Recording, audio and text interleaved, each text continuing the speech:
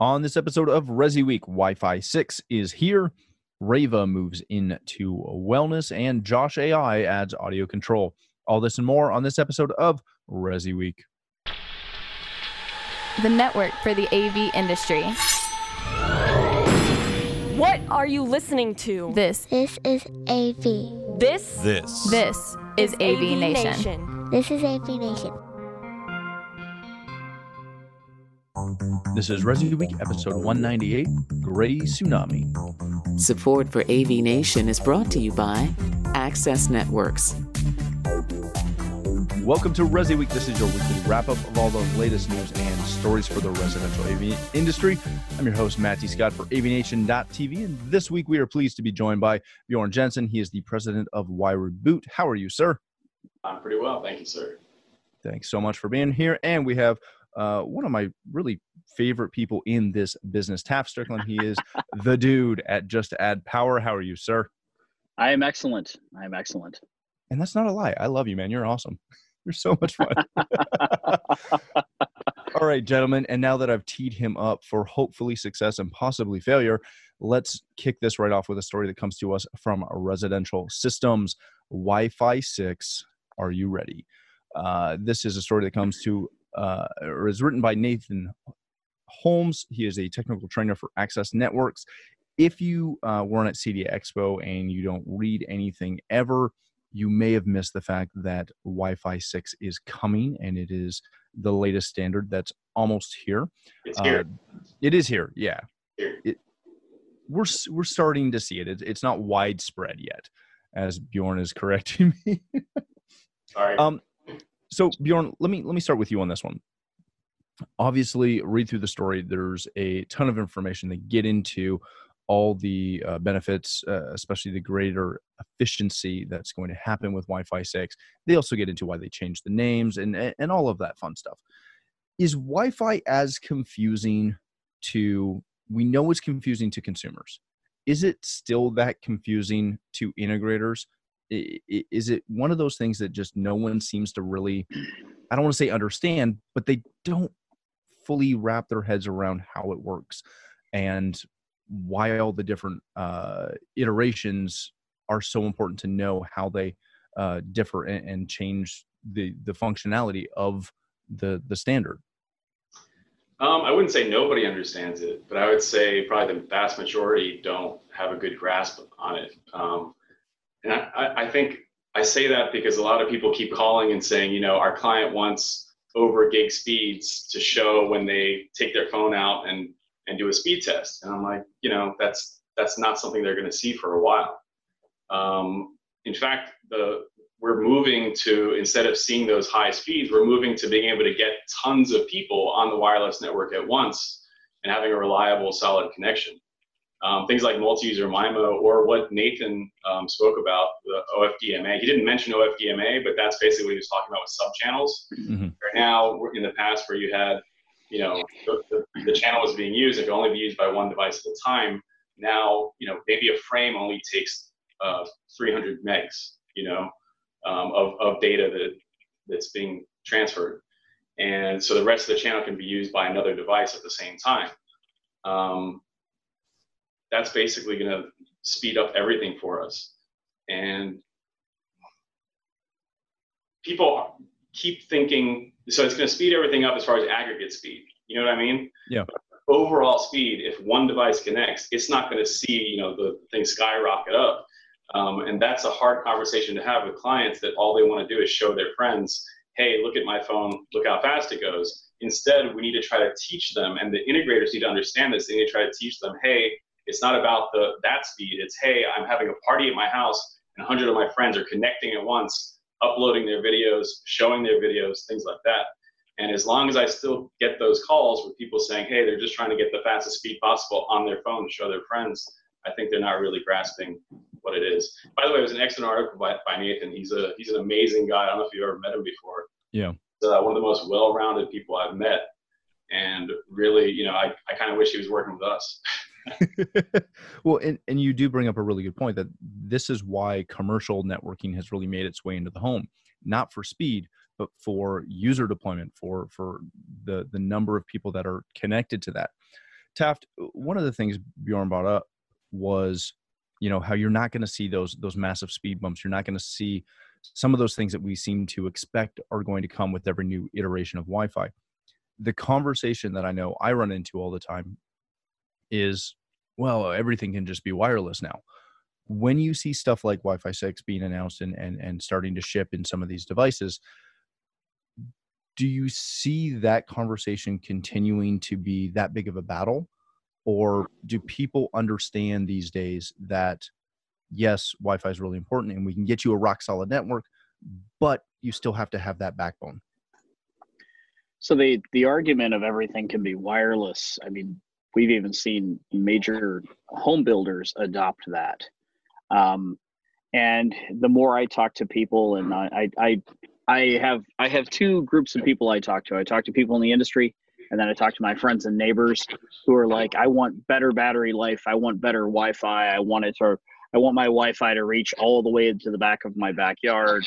Why can't I upload and download this and this and this? And one question I get is, why am I faster on my wired Mac than on my iPhone? And this is, when I talk to people about stuff like this, it's baby steps almost. While this might be more than a baby step, if you look at, go grab an 8 or 10-year-old Linksys WRT router, throw it in, see how fast it is, because remember, we were all impressed with those things. Uh-huh. And then if you just do baby steps in your home every few years, or if you pull that out and drop a brand new Wi-Fi 6 piece in, it's huge. Now, I think the biggest benefit to Wi-Fi 6, somebody who lives and dies by mobile and drives an electric car, so I'm all about batteries, right? So it improves battery life. Mm-hmm. It's not a huge drain nonstop. And you just, as I look at, I have a household with my wife, myself, 2 dogs and 2 daughters, and they're 7 and 9. And if I do a quick, thing on my network, it amazes me the number of wireless things that are on my network that I completely forgot about. So, as this becomes more robust, it gets closer to what consumers expect, because the promise of Wi-Fi was way too big when it first happened. And now I feel like they're just like, hey, look, we're almost there. We're almost there. And this is just one more giant step. Or potentially one more baby step. I haven't tested it, but I'm assuming with all the buzz behind it, that it's definitely a bigger step than we've had in the past. Yeah, it's pretty impressive. I know we've played with it a little bit. It's good quality stuff. All right, gentlemen, let's move on to our next story of the day. This comes to us from CE Pro. Rayva is moving ahead with turnkey wellness rooms. If you again missed CD Expo, one of the biggest buzzes was at the back of the show floor. There was a wellness pavilion, a biophilia pavilion, if you will. And one of the purveyors of that was Rayva. They were showing essentially a relaxation room. And what they're trying to do is take their turnkey cinemas that they offer to integration pros and allowing them to turn those into a wellness space, whether it be, for yoga, for relaxation, for just chilling out. Doesn't really matter. They're giving you the ability to do that. Taft, I'm going to come back to you on this one. I'll say that it's been somewhat well documented that I'm still very on the fence about this. When I look at what Rayva is doing, I want to like it. I want to be impressed with it. But I also look at my clientele in Omega, and my clientele are not going to start pushing rows of furniture around to, repurpose their room into a yoga studio. It's going to be one or the other, or they're going to have a housekeeper or a cleaner or someone do that. Yeah. Is trying to package this as a multi-purpose space, theater room or entertainment room. One night you can watch hockey or football or whatever the heck you want. And then in the morning, you can move everything out of the way so you can do some stretches. Mm-hmm. Is that the wrong way to package this? Well, it's interesting because the evolution of multi-purpose, and let me first say, I live in Portland, Oregon, and I did goat yoga this morning. I don't know if you've tried it. It's kind of fun. Their hooves are kind of sharp. I haven't yet, but it's on my list. That was okay. There you go. That was a joke. So the multi-purpose theater room, you know, the number of multi-purpose rooms that were also a billiards room that had a bar in the back of the room, you know, that kind of multi-purpose, and then seeing this, and I think it really kind of is it's an interesting play. It's an interesting concept. And I do think that there is a market for that. I'm not sure exactly how large that market is, but I feel like everybody in our industry is trying to take advantage of, you know, we can throw out all the buzzwords, the gray tsunami, the number of people that are aging, you know, the boomers, the retirees, you know, all that type of stuff. I think it's an interesting concept. I think it's cool. I think there's a market for it. I don't know how large it is.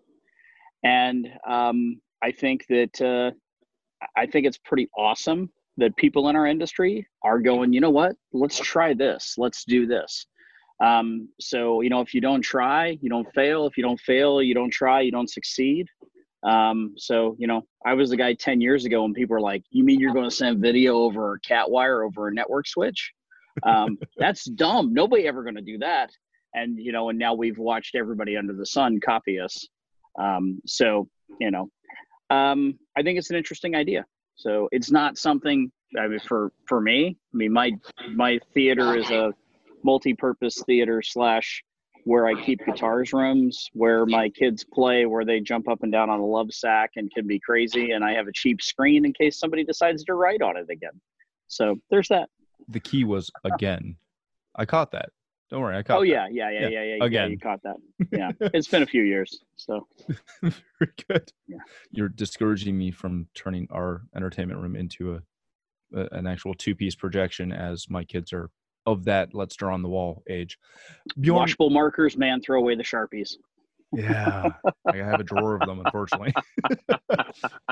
Bjorn, one of my biggest issues with the quote unquote wellness room or the experiencing nature room is we're not getting all the senses yet. In the story, George from Rava mentions how they're working with a lighting company to figure out how to, you know, kind of map the sun and mimic that in those spaces. I'm still trying to figure out how long someone's going to be in the space to utilize that, but notwithstanding, I was in the woods this morning. The biggest thing I noticed as I was thinking about what we were going to talk about today was I was outside. It was cold. I could hear the birds. I could hear, you know, the squirrels. I could hear the rustling of a couple of the leaves that are still, you know, not fully covered in snow. I could hear a lot of stuff, but the bigger thing was the smell was different. Can we really go down this vein of recreating outdoor without trying to harness the smell? The smell for me is the part that I really have a hard stop on. Or is that just nobody's done it yet? That's a good question. I mean, first let me say it was freezing this morning when I woke up too. It was like 70 degrees. And I mean, I had to put on a jacket. That was about the same here. No, wait, it was 28. That was different. Yes. Sorry, continue. I mean, smell's a hard one, especially, you know, in Miami, we can kind of say we can smell when it's about to rain. And it's weird. You do kind of smell something in the air. And I'm sure, you know, when you were out this morning, there is that kind of smell you just can't mimic in a closed environment. But a lot of our senses can be tricked by what we see, what we hear, you know, so it almost, if you get all the other senses there, maybe it can trick your mind into getting the smell. I mean, I don't know, that's a tough one. I know those 4D movie theaters, when you see a movie and then they like, you know, a little fart spray comes behind you or something, that stuff never really worked. You know, the scratch and sniff stuff that you'd see back in the 80s, you know, you'd watch a movie and you'd have like a card and you know, at certain points you had to scratch something, sniff it. I mean, it never really smelled right. It was never accurate enough. I don't know if that's ever going to work for them. I did notice in the article it said something about smell. I don't know how they would do that. But if they can get the other things there, maybe it'll trick your mind into believing you actually smell like you're outside. All about being close enough, right? All right, gentlemen, let's go to our next story of the day. This comes to us from avnation.tv. Audio Control is partnering with Josh AI to enhance the home entertainment experience. Audio Control is one of the latest in a long line of manufacturers who are allowing their products to be fully controlled by products like Josh AI. One of the big takeaways that I saw from this was the fact that, excuse me, the audio control products are auto-populating as soon as you put them into the Josh AI web portal for configuration. It does the majority of that setup for you. So Bjorn, I'm going to come back to you on this one. One of the takeaways that we've continued to see with the expansion of voice control is configuration and getting the voice commands to line up with what you actually want to do in that space. How does the manner in which a lot of these manufacturers are going down of auto population so that there's minimal programming that needs to take place, how is that going to, or is that going to continue to advance how quickly people are adopting voice control?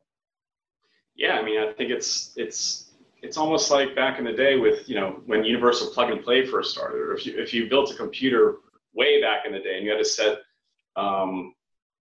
LPT settings, IRQ settings, you had to set everything manually, and then eventually now you're at the place where you just kind of just plug it in, you turn it on, and everything starts working.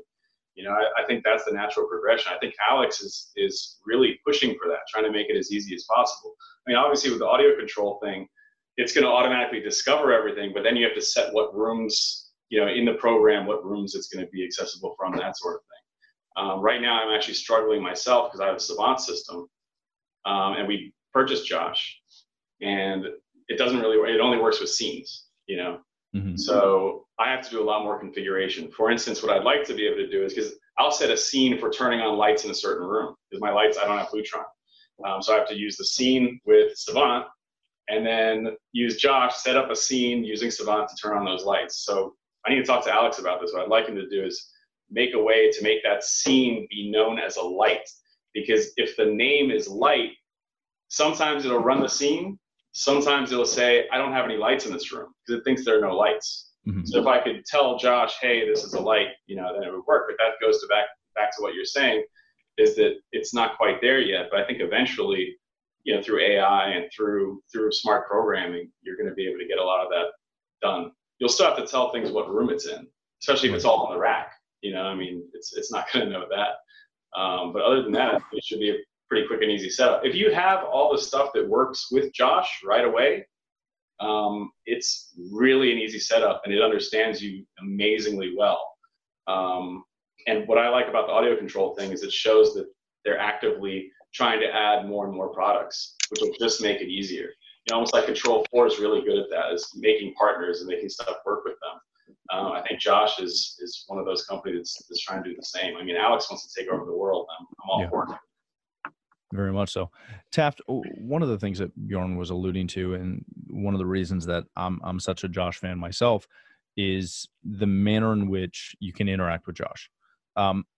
We haven't fully seen this happen with Google or Alexa yet, in the sense of having continual conversation mode.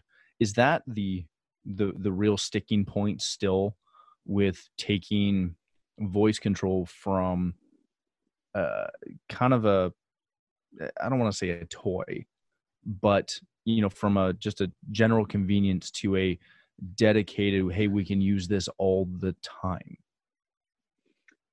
Yeah. So I've got a handful of voice control things, just like everybody else. And so I've got some Alexa product in my house. I have some things integrated with it, because I feel like, the buzz is to work with Alexa on everything. Then, I'm an iPhone user, and I have been for years. So I have Siri, and she's, I think she's in some sort of language issue class trying to sort things out, because I'm pretty sure Siri thinks that I have a strange accent and can't understand me. And strange enough, the only thing that always works for me for voice control is in my car. With Tesla, I can say, you know what, I navigate to Andina or navigate to a Tuala, Cuban restaurant. And I'm not sure how to spell Atwala, and it finds it and it knows it every single time. I feel like Alexa hits it probably 90% of the time. And I feel like Siri hits it about 10% of the time. My phone just beeped when I said her name. So there, she's proving me wrong. She's actually listening. So I feel like it's gotten markedly better. Initial Alexa had, I don't know what you're saying. And now I feel like it's learned my kids' voices and things like that. I'm excited for the next generation and the next level of it. Because, right now, like we have some lights in our house, and I just happen to name those lights poop pants. And my kids think it's hilarious. I'm like, turn on poop pants. And then, the lights turn on in the living room, turn off poop pants. And, it's fun to kind of show the creativity on the integration side to the kids and to have a little bit of fun, a little bit of humor with it. It's also great for dinner parties when you ask Alexa to do that. But a few years ago, saying that to Alexa, it would work, 8 times out of 10. Now it always works. So I think kind of that next level of logic and that next level of database, luckily I don't have an Irish accent because I think that's the worst for voice control to understand. But it's interesting to me because, I just feel like I talk like I'm from California, or I talk like the people on the news. The people on the news don't have a quote accent. I feel like that next level of understanding is going to be pretty exciting, and then it'll be even more useful. But I think what the guys from Josh have done over and above anybody else is phenomenal. And then the privacy aspect of it, which is something that, I myself am really worried that, someday somebody's going to be like, hey, I found out I was getting fired from Alexa. It's like, well, I was just saying you're a horrible employee and you spend too much money on travel. But I wasn't going to fire you for 3 more weeks. So there's all the privacy aspect of it, and our phones are listening to us, and I'm not paranoid at all. I can talk to somebody about something, and then I open Facebook, and lo and behold, it's there. And my own test is being a guitar player. I spent a week telling people that I hate Joe Bonamassa, the blues guitar player, which I genuinely do. I can't stand the guy. So I've seen him live before, and I've met him, and he's worse than Kenny Wayne Shepherd as far as like having an attitude. So just not a real down-to-earth person, and he's actually not that great of a guitar player. I could totally smoke him. That's a whole nother thing. But I spent a week talking about how much I didn't like him. Never typed the words, never did anything. And all of a sudden, my Facebook feed is filled with Joe Bonamassa, right? Mm-hmm. Then my kids say, hey, Alexa, play some music, and or play some fun music. And it's like, shuffling songs by Joe Bonamassa. And I'm like, what? And so there's that aspect to it. And I feel like we know the Josh guys. We can trust the Josh guys. The value in what they're providing privacy-wise, it's like 10,000 miles away from, Amazon and Mark Zuckerberg and Siri. I tend to trust Siri more than I do Alexa. They seem a little less evil, but I don't know. So that's just because she can't understand you most of the time. Exactly. She thinks I'm Irish or something. So, but that's kind of my whole entire take on where we are with voice, and my excitement behind Josh. I mean, they're integrated with Just Add Power.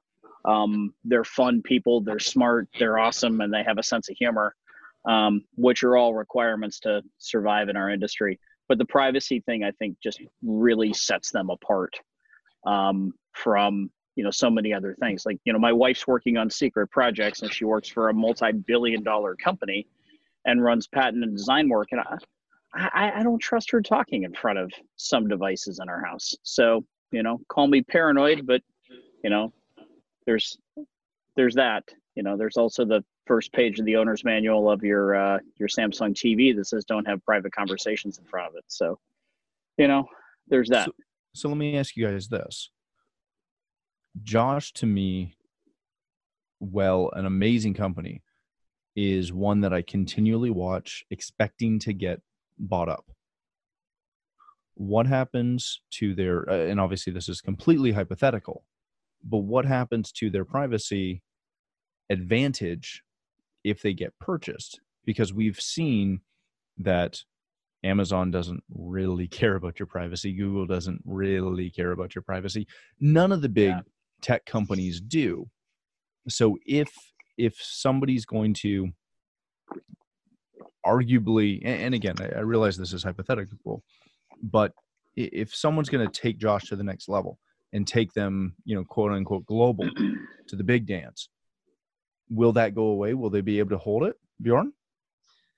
So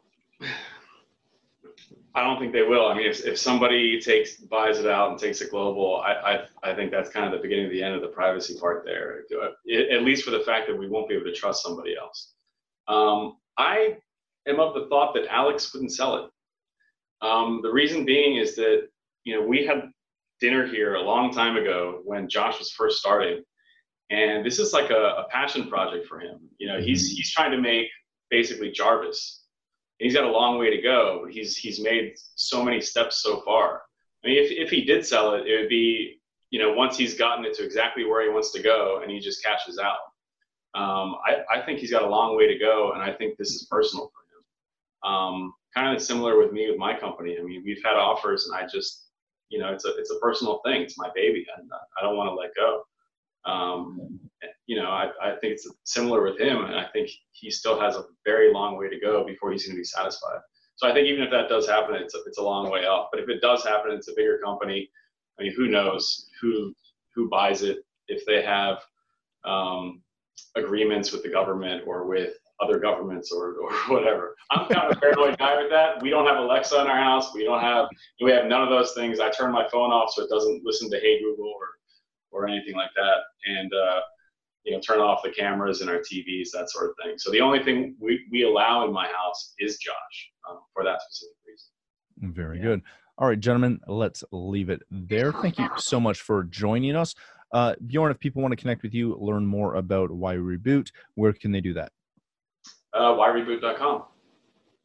Or our new access point mount on accesspointmount.com, which is a pretty cool product. It's a very cool product. All right, Taff, thank you so much for being here, my friend. If people want to connect with you, learn more about Just Add Power, where can they do that? JustAddPower.com. And then we're also on Twitter. We're on Facebook, and we're on Instagram with all of the cool kids. So I heard the cool kids are on Instagram. So I'll have to get you to teach me how to use that, because I still seem to screw it up. Yeah, I don't know. I can't figure it out. So I'm old. I've decided I'm old these days. So, all right, gentlemen, thanks again for joining us. If you'd like to connect with me, you can find me at Matt D. Scott on Twitter and pretty much every other social platform. But more importantly, please stop by avnation.tv, where you'll find this show as well as a wide variety of our other shows with all the verticals that we cover. When you visit the website, please take a moment to check out our supporters. We are extremely thankful for their support and ask that you check them out as well. Thanks again for watching. That's all the time we have for this episode of Resi Week.